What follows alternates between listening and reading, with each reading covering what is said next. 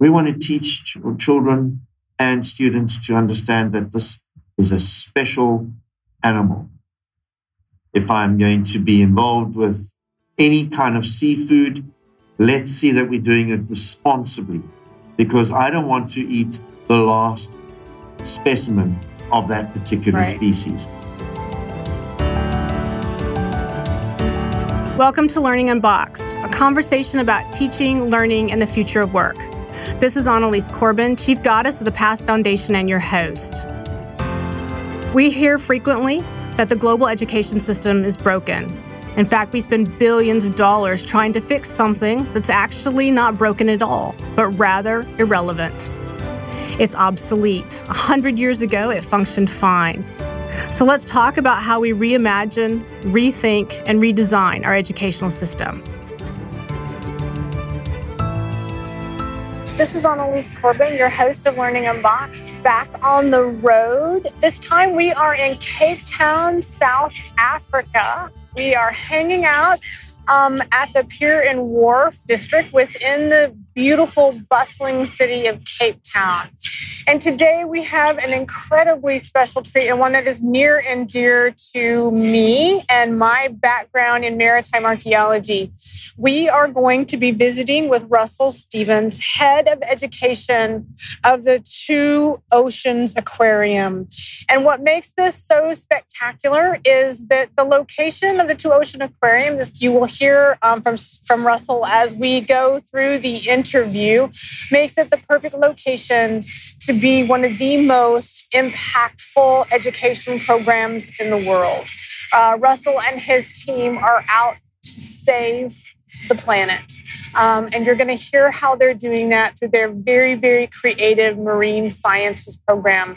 And I just want to preface a lot of this as we get ready to have the interview by letting you all know that not only is everything that you're going to hear from Russell very widely and freely available, we will post all of the resources as we go through, but more importantly, South Africa is the first country on the planet to legislate the saving of the oceans by creating a program option in the high school levels.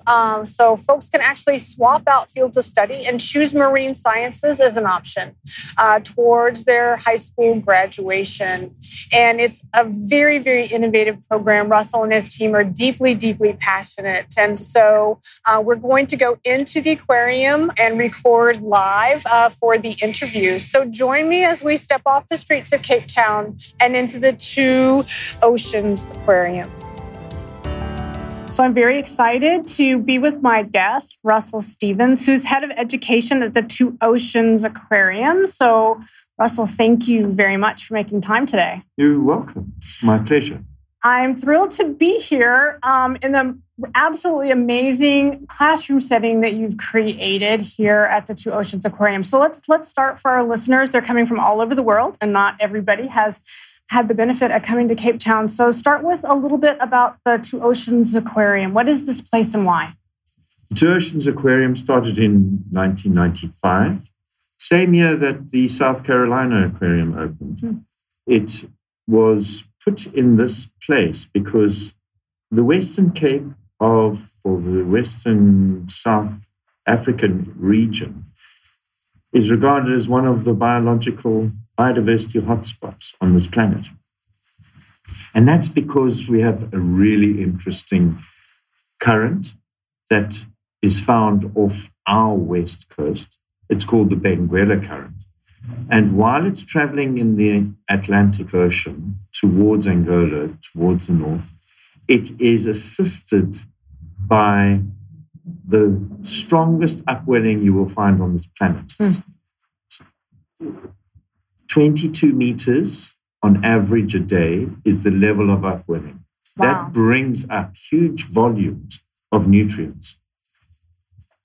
On the other side of our coast, on the east coast, is the strongest current that you find on the planet, called the Agulhas Current. Because of the shape of Madagascar on the coast of the east coast of Africa, you will see this current being funneled down towards the south. And at that point, because this warm current gets as far south as it does, our south coast of southern Africa ends up having a mixing of this cold Benguela and upwelling waters and the Agulhas current that is being brought down from the tropics. That leads to, of our whole planet, for example, 22,000 species that have recently been recorded of marine fishes. You will find 10% of them off the South African coastline, which is 3,200 kilometers long. Of those species, 10% are endemic. Wow. Marine invertebrates, similarly, 10% of all marine invertebrates found in our oceans are found off the coastline of South Africa, and 10% of them are endemic.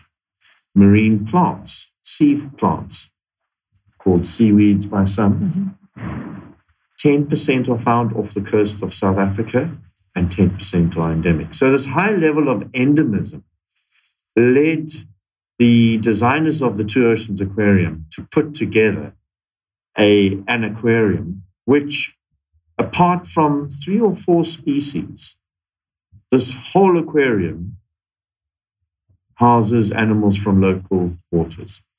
So it is the ideal locality for that.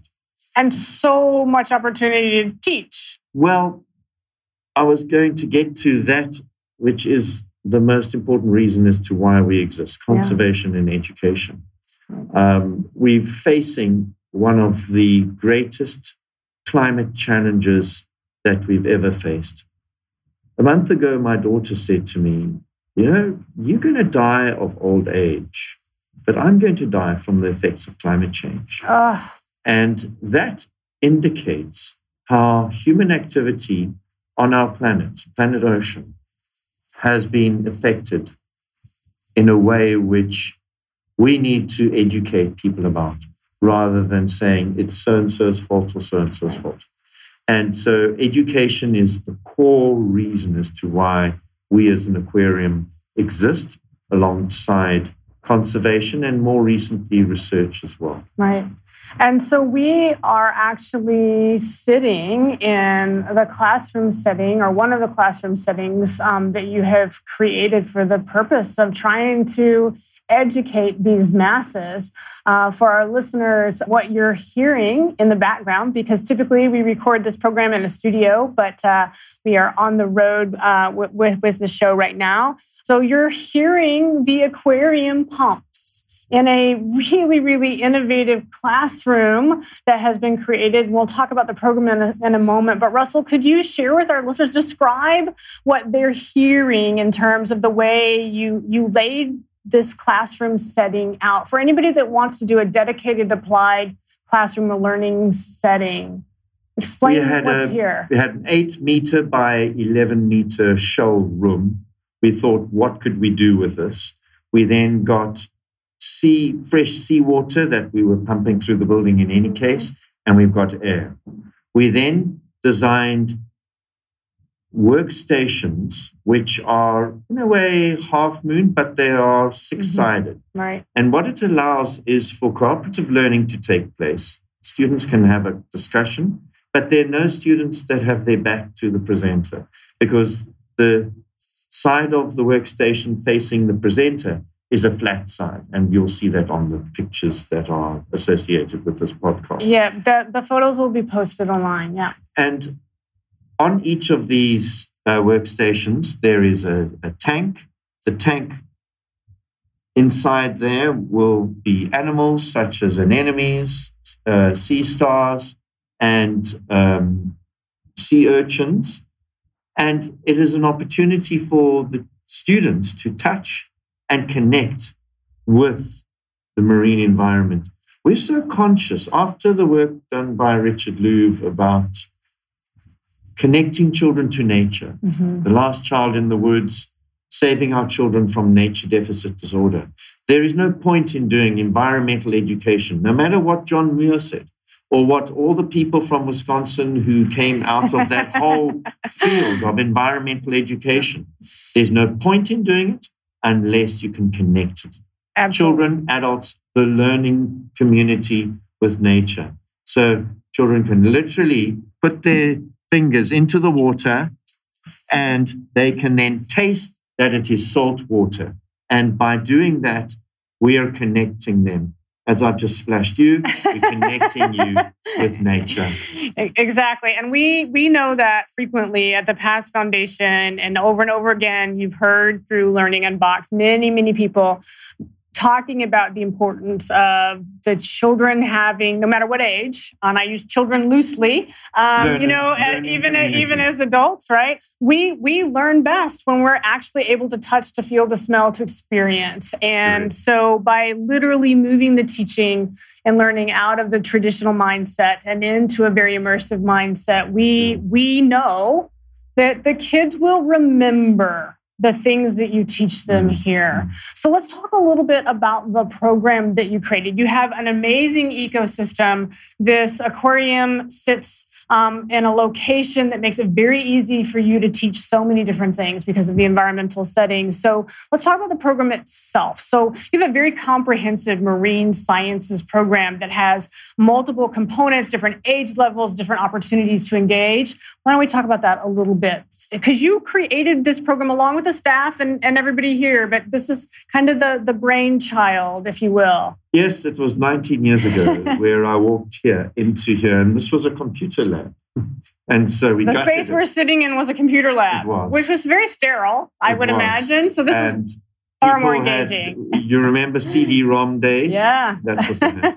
So the entry level of learning within this aquarium is students arrive, and it can be students from early childhood, grade R, we call it. I think you call it K in America. Correct. Through to what we have is university students. You might call them college or university students. I'm not sure exactly how one would define it. So you've got students who arrive here, and they typically have a 45-minute lesson, typical zoo aquarium type lesson. On the smartboard, they will be shown a PowerPoint. Linked to that are clips, little video clips, just short ones that highlight certain learning patterns and programs that we do. The students are able to touch and taste the water, touch and experience the textures, experience the colors if they're sighted of these animals, and be able to connect in a way where we give them what we call an underwater wonders experience. That is from K through 12 and beyond. And these wonders? It's up to the entry level of the children. Going back to the work of the University of Wisconsin, Hungerford and Folk in 1997 wrote about the entry level of your students. And we have got qualified school certified teachers. That's really an important element of our program. We have over 6 of them. You've met one of them, Wandiswa. These are people who, when they are teaching, are able to assess what is the entry level of the prior knowledge, the previous experience of the group that has come in. Any program like that cannot be developed just for one individual. Not everybody in a class is a clone of another. Right. Because of all the personality theory you can read about in psychology, we understand if we've got a group of 60 students or 35 students, we have got 35 personalities walking in. Each of those personalities learn in a different way. A certain cohort of them will be tactile learners. A certain cohort of them will be visual, and some will be verbal, and some will be numerate in the way in which they prefer learning. We endeavor to teach with a range of methodologies that then allows our pedagogy to connect with them. And it's very, very inquiry-based by design. Exactly. When we teach, we do not give information. Right. We ask questions so that we can elicit information. That's a key inductive pedagogical approach. So I've explained that's the entry level. Then, and very briefly, we have got a series of specialist courses. Grade 6, grade 7, grade 8, 9, grade 10, and then grade 11. The grade 6 course is a fun introduction to marine sciences. Lots of fun experiments, lots of hands-on engagement. We had a group of students that left an hour ago. That is 4 Saturdays or 4 school holiday days. Then we have the grade 7 course, which is an environmental footprint course. No point in doing any education unless we're aware of our environmental footprint and what impact we are having on this planet, and to teach about environmental responsibility. The grade 7, the grade 8 course and the grade 9 courses are fairly similar. They are linked very closely to our marine sciences curriculum that we've written. And we start bringing in the curriculum in the way in which we introduce these students to, we encourage them to study maths and science from grade 10 and 11 and 12. And we do lots of experiments, inquiry-based work, and that typically is a 5-day course. And then the grade 10 course is a volunteer program course. We teach students to be able to go into the aquarium and serve in at the microscope in the touch pool. And that is the place where we encourage those students to start giving back to the community in the way in which they function. We teach them how to engage with the public. We teach them how to understand what volunteerism is. Very different from America. In America, it's a more resource place. People have got lots more funds and disposable income. So for children who typically would go out and work in their school holidays in order to just help their parents buy food, not help their parents have or themselves have extra disposable income, to volunteer and to understand that it's a give back time is a critical, important point for them. Then lastly, our grade 11 course. We have found university professors to have indicated that our curriculum has got gaps of what they've expected students to know when they sit in the first year in a zoology class for marine biology or an oceanography class. So are students not getting those skills, that content, I guess, really less skills, more content in the regular school setting? They're getting it here. So when they move on, just to help our listeners understand, is that a gap that's coming specifically or that was identified within the aquarium setting or generally across the educational sort of system within Cape Town and South Africa? We found that feedback from the University of Cape Town, the University of Stellenbosch. Okay. So the 4 universities of our state called the province of the Western Cape. Right. However, as we've written this material, we are finding that this message resonates with our colleagues in Bangladesh, our colleagues in China, Taiwan, United States, and universal. Canada. It's absolutely fabulous. There is a lack of what I think these university professors have indicated is a lack of content knowledge that is what we call core content. So if you, for example, want to do algebra, you cannot do that if you haven't drilled and understood your tables. We call it in South Africa. I'm sure in America it's similar. If you don't know your tables and bonds, you can't factorize. So how can you do algebra? In the same way, how can you do marine sciences at university level if you don't understand the key concepts of salinity, of pH, of water quality, of eutrophication, for example, and why excess nutrients are actually a pollutant in Chesapeake Bay or whichever bay you're going to be referring to?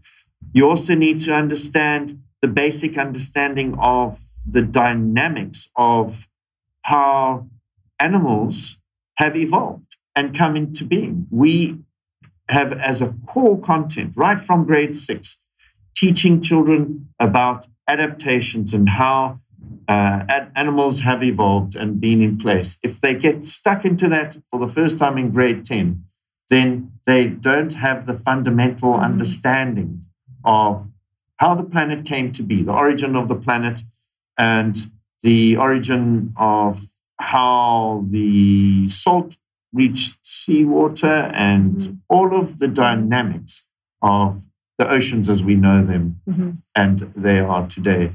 So on our advisory board for our curriculum that we've designed, which has 85 topics leading around a whole range of fields, which we'll probably get to, that curriculum actually feeds us to understand what we can do to set people up from our advisory board, include this content, exclude that content, so that we've got a good basis of core knowledge that students will be able to enter a university system and be able to speak with confidence and to be able to debate with confidence, knowing that they've got the basic understandings at their fingertips. Yeah, it makes it so much more relevant. The kids who come, for example, in the 6th grade, do they typically then come and do multiple components of the program? Or is the program structured in such a way that, say, a school group that comes in the 6th grade may not come again until the 9th or 10th grade? What do you traditionally see with this? When we have students from a particular school, when they come in, they could come 12 years in a row, and they will do a different program each time. Right, each of the different grade levels. It depends on the school teacher that's facilitating, connects with our aquarium teachers, and that's how we design the program. The courses that we offered, these courses are very specialized. We accept only 55 students. We normally get applications from 400 students. We will only take 2 maximum per school. Okay. So that there is a diversity in terms of demographics, in terms of race, in terms of where these students come from socioeconomically. Sure. So we have a rainbow nation kind of representation within the classroom. That's purposefully done. Yeah. Because we have a great intent of being relevant from a sociological perspective in our education basis. Right. The Past Innovation Lab structured very much like that. So we try to make sure we have the greatest diversity of thought, of experience, of folks participating. Yes. Absolutely. So the key thing we try and encourage these students to do is, so they arrive in grade 6, they do the grade 6 course, then the following year, they apply to do the grade 7 course. They won't necessarily get in. Okay. And then the 8 and the 9, the 10, and then the 11. And what would you say is the percentage of students that start in the 6th and go all the way through? Well, we probably get about a 20% retention rate within that. Over the course of that length of time. And the students don't necessarily go and do marine biology. This morning, we had 2 volunteers assisting us. They were marine biologists, marine sciences students about 5 years ago. The one is doing maritime law. The other one is doing ecosystem studies in marine biology. And actually, the previous course we had somebody doing medicine. So the basis of what they're learning here is it's all connected. Oh, absolutely. And incredibly powerful for those participants. And I love the fact that you encourage the students who are able to come back and volunteer in the aquarium itself. We've seen time and time again in our research and our own applied experience that, when students are actually able to become the teacher, even in that setting, the learning is that much deeper. You know that it's stuck. Yes. It's very powerful for when those we do a course, like this morning's course, the first thing those students do when they're about to do a course is they do a pre-test. Yeah. And then that identical assessment is offered at the end of the course. Pre and post, The pre-test to be an average score of about 20 to 30%. And we expect the post-test to have an average of 80%. Right.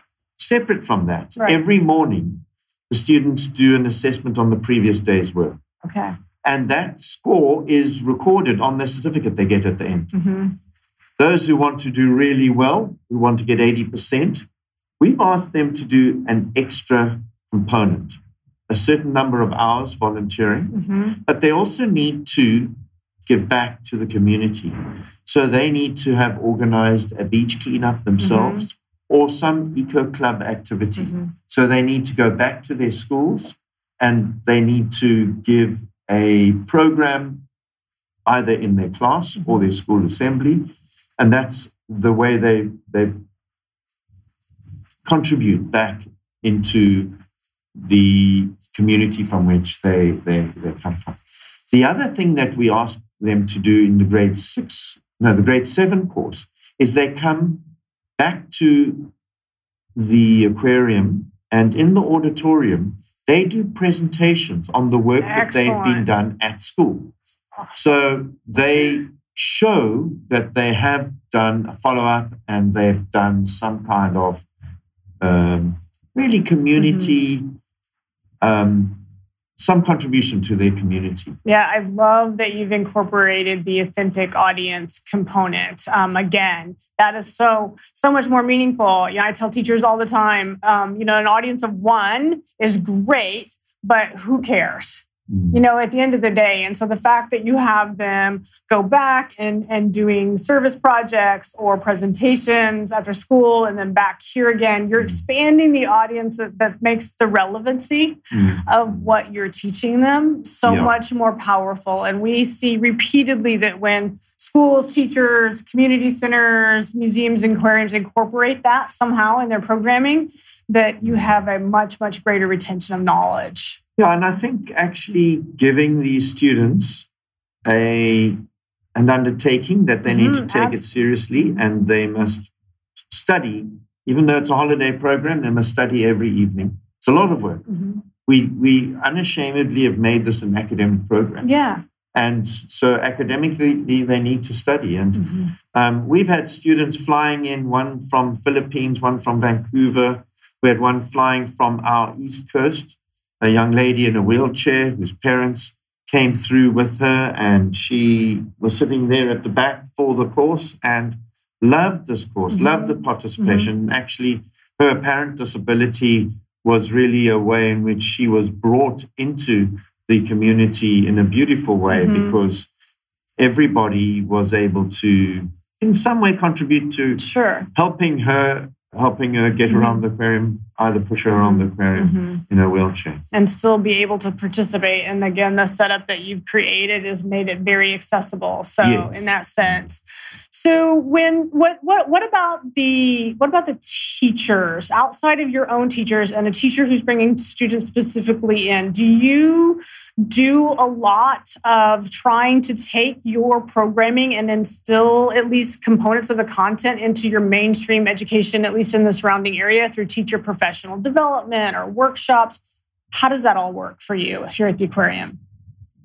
In 2000 to 2005, we used to run teachers' workshops, and we had up to 700 teachers participating in our teachers' workshops.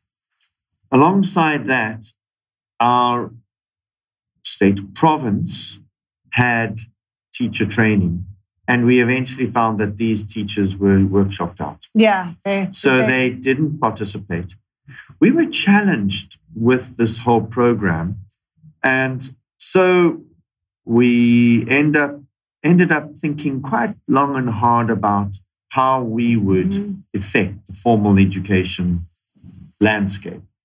And we were approached by district officials and state or provincial officials saying, you're doing so much really valuable content in your courses, you need to write a curriculum. Now, unlike what is happening in America you can do a whole range of all sorts of subjects. There are only 27 subjects that you can do from grade 10 to grade 12 in South Africa. Okay. So you, in grade 10, have to decide on 6 subjects. And those are the only subjects you take from grade 10 through to grade 11 through to grade 12. Wow. So you would say, take English and Xhosa and maths and physical sciences. You might take life sciences, you might take geography, and then all students have to do life orientation. as the seventh subject. Of those 6 subjects, you've only got 27 subjects to choose from. Right. What we have done is we've written a 27th subject, which we now have called Marine Sciences. And that is not for our province, the Western Cape. It is for the Eastern Cape, for KwaZulu-Natal, for Gauteng. So the whole country. You could choose this, Marine Sciences, as one of your 6. Exactly. Starting in grade 10, and you would carry it through grade 12, no matter where you're from within South Africa. But the school has to apply for students in their school to do it. And a local teacher in the school is the primary instructor? Yes. So they will then be trained by us. So that teacher in that school, in that remote location, I say remote, just not in Cape Town, comes, trains with you and your staff, learns to do and deliver the curriculum. Yeah, so we've undertaken for the introduction of this course. It's fantastic because our South African, the equivalent of a federal gazetted legislation. Right. It was signed into law last Friday. Wow. So we are so close to having it to be implemented in 2020. In the initial phase, we at the Two Oceans Aquarium have undertaken to be the support for the teaching community. We'll only start with 20 schools in the beginning. And each of the schools will have a champion. So there are a couple of criteria that we've set in place for a school to be offering marine sciences. The first is it must have a functioning school management team and a parent board of governors. Must be functional. There must not be a situation where taking marine sciences detracts from the academic standing of the school. There must be a champion principal. There must be a champion teacher to run with it. There also must be the undertaking to train up junior teachers so that if that teacher was to leave, there will be a sustainable approach within the school. So you're building internal capacity for purposes of sustainability. Exactly. Excellent. Then what we will do is we will have a video Skype meeting with our staff. Who are they? From every one of those schools. They will have a video conference call every Monday evening, and we will discuss the teaching for the week. And who's doing which assessment? Can you from this place, from this province, share with another person from this province? This is an inland province. We don't have this access. How do we deal with this? Can we, as the Two Oceans Aquarium, courier equipment to the inland province? How do we make sure that everybody is able to participate adequately within it? So that is a kind of marine sciences teacher training that will happen. We've written the curriculum. We give them copies of the curriculum. They can download it. And it is a very balanced reflection of our courses, which really was an enrichment from our 1 45-minute lesson that we would offer here at the aquarium. For your regular school visitors. So this is just, have you had this first group of 20 schools, or this will start this coming academic year? We've had 3 schools this year, piloting it. And then probably we won't have 20 next year. We might have 1 school in Gauteng. We might have 1 school at Durban in the East Coast, KwaZulu-Natal area. And we're thinking maybe 6 schools in the Western Cape here. So it might be a maximum of 10 schools in the first year round next year. Right. But we have piloted it where we have gone out to schools schools which are the pilot schools, and we're offering this program to on Tuesday and Thursday afternoons for 2 hours on each afternoon. And that then makes up what the requirement of the curriculum is. It needs to be a 4-hour training program per week for 40 weeks of the year. Okay, for the students, 4 hours a week of exposure to the program. Yes. Yeah. It's not always working, so we now are encouraging students to accept that they'll need to do 6 hours so that 4 hours actually happens. Right. So sport, in South Africa, there's a different approach to sport. Many of the sports are run by schools. Right. So basically, you'll have a netball or a hockey, field hockey, I think you call it, or a rugby, which is union rugby, which is not like your football. Mm-hmm. It's more like a British rugby approach. Canadian people would understand it because they've got a rugby team. So all of this is in the school program. And to have an extramural club like this, it is impacted upon by the sports and the other activities. Mm-hmm. So in essence, we've had to try and find a way through this, and we've now suggested that they need to have 3 hours twice a week. Right. And so as the program then, as you crafted the program and your experience with the program of moving it from here at the aquarium into the field, if you will, into these schools, we talk with schools all the time, as they take on new programs, and there's a lot of trepidation, especially of teachers who are feeling overwhelmed by the task at hand. Their everyday teaching I have to do, and now you're asking for one more thing from this champion teacher to be able to do. And so having that champion administrator clearly is key. We see the same thing when you bring new programs in. If the administration is not fully on board, it's never, ever going to be successful. So I would say good on you for making that a requirement. But in addition to the supports, I want to come in there. Yeah. The objectives of the subject are very clear, that it has to be a standalone subject. When somebody studies history at the school mm-hmm. level, they don't become a professor of history. One appreciates that they're going to pick up skills that the history curriculum is teaching them. Right. They have an understanding of how to write an essay.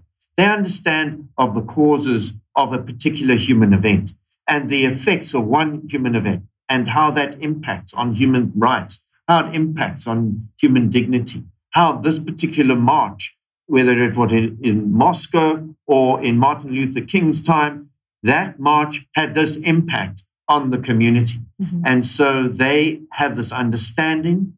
That is the skill we leave them as they go through in life mm-hmm. with. And so we believe that these are standalone skills that can stand alone. It's mental constructs. It's the core knowledge we've discussed. We need these students to gain confidence.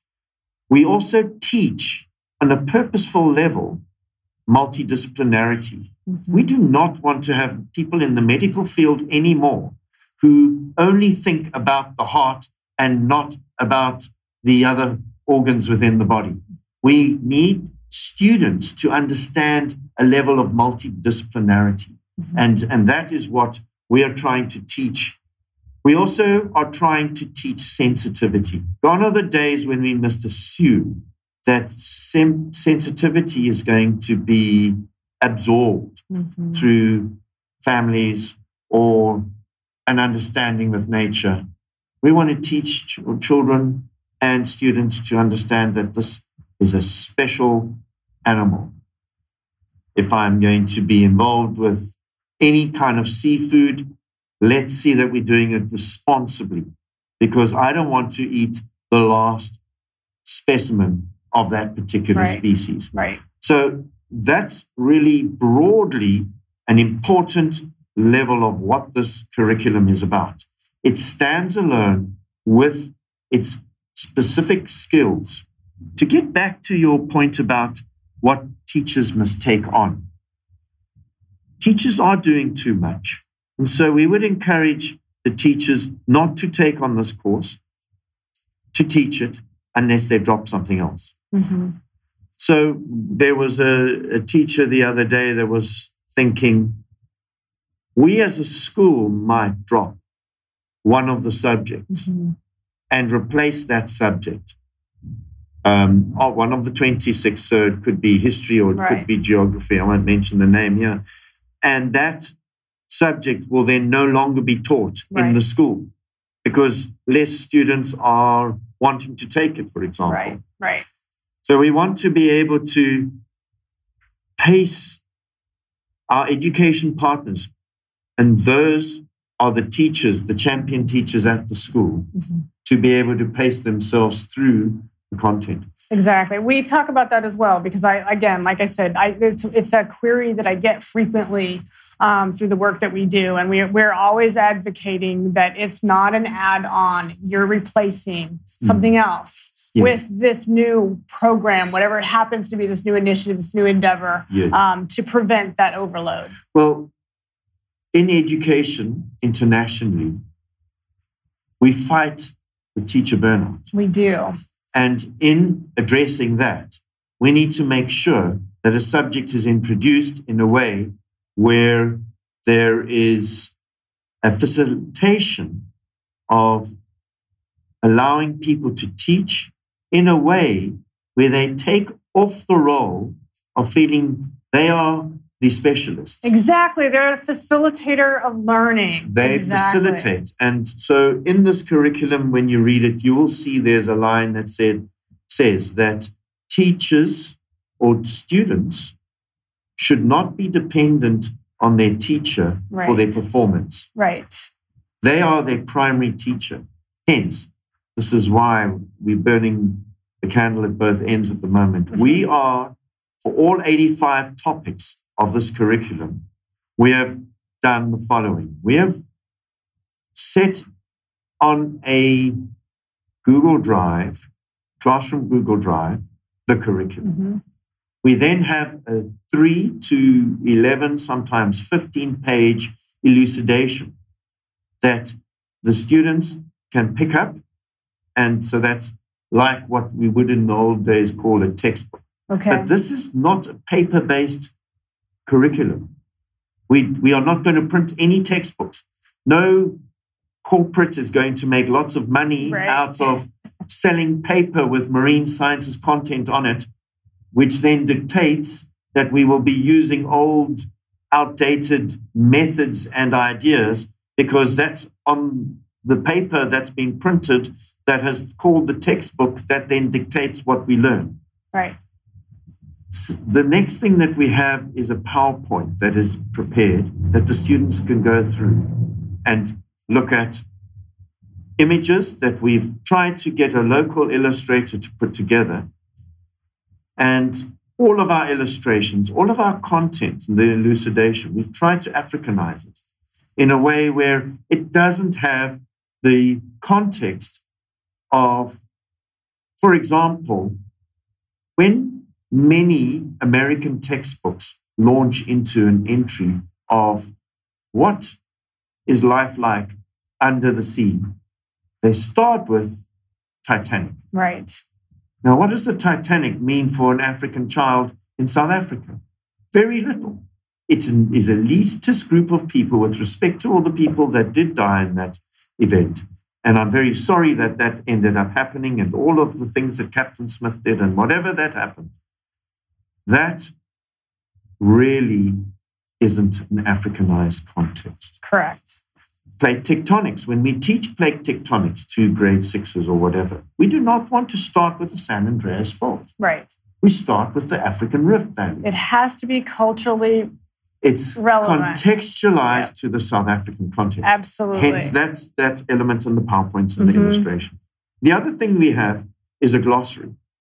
So every word in the, if I can call it an e-book textbook, when we scan over it, we'll see there is a word, and you don't know the meaning. We've written a glossary for each of the words there. We also then give a series of questions, which are likely questions that students can be asked. So out of all of this, what we're doing is we've got a curriculum that the children can learn off a cell phone. All of that will be off a cell phone, and they'll be able to pick up through being sent it via social media, WhatsApp or Facebook. They can pick up on the PowerPoint, they can pick up on the glossary and all that's needed. So it's ready to roll. It's ready to roll. There are 4 pillars of this curriculum: marine biology, oceanography, humans in the oceans, and ocean ecosystems. Humans in the Ocean looks at marine protected areas, for example. Ecosystems would look at kelp forest, would look at open ocean forest, open ocean ecosystems. And marine biology looks at the evolutionary process right from protists through to mammals. And that is the basis of the animals. When we look at the oceanology section, we look, and I've mentioned pH, and we've looked at salinity, and we've looked at currents. And so the oceanology, the physical oceanology. Then you also touch on a little bit of physics like the gas laws, Boyle's law, and so forth, so that if students go into diving, they understand the basics of diving sciences. That's really remarkable and incredibly robust. So thank you very much, Russell, for taking time to spend with me. I have no doubt our listeners will be reaching out to you. I can think of a handful of teachers that I've encountered over the years that I know will want, how do I get my hands on this? How could we possibly, be able to utilize components of that? Yes. So if they go to education.gov.za, or we call it ZA, you then click on the curriculum button and you search for Marine Sciences CAPS. You will find this document. I will make sure that we go find it and we put a link out there. And then if anyone wants to contact us, they can email me at Russell, 2 S's, 2 L's, .Stevens with a V, at aquarium.co.za. I'll also post that link as well. Good. Absolutely. So they can just send an email and we'll hope to be able to connect with them, connect with you through your radio stream station, and we will be able to do whatever it takes to make, as the National Marine Educators Association states, to make the world of water, fresh and salt, known, to deal with this incredible need which is identified within the United States of America and many others of ocean literacy and the need to enhance ocean content into curricula worldwide. And then at the same time, many of the developing countries have picked up on the need to elevate student understanding so they can participate within an ocean economy, the blue economy, which is looking forward to the future. And we need to do it wisely, we need to do it sustainably, and we need to do it gently. And we need to do it, and we need to do it quickly. And certainly, as a maritime archaeologist, my own passion, with a world of water, I certainly thank you for the work that you're doing. So it's been a pleasure. Thank you very much. It's really been great to be able to have this conversation and wonderful to share what has meant so much to us that we've invested our lives and our hearts into. And we're really privileged that it's going to be a go-ahead now in South Africa, one of the first countries internationally that has a curriculum of this standing. Absolutely. Well done and bravo. And again, thank you so much. Thank you. Thank you for joining us for Learning Unboxed, a conversation about teaching, learning, and the future of work. I want to thank my guests and encourage you all to be part of the conversation. Meet me on social media at Annalise Corbin, and join me next time as we stand up, step back, and lean in to reimagine education.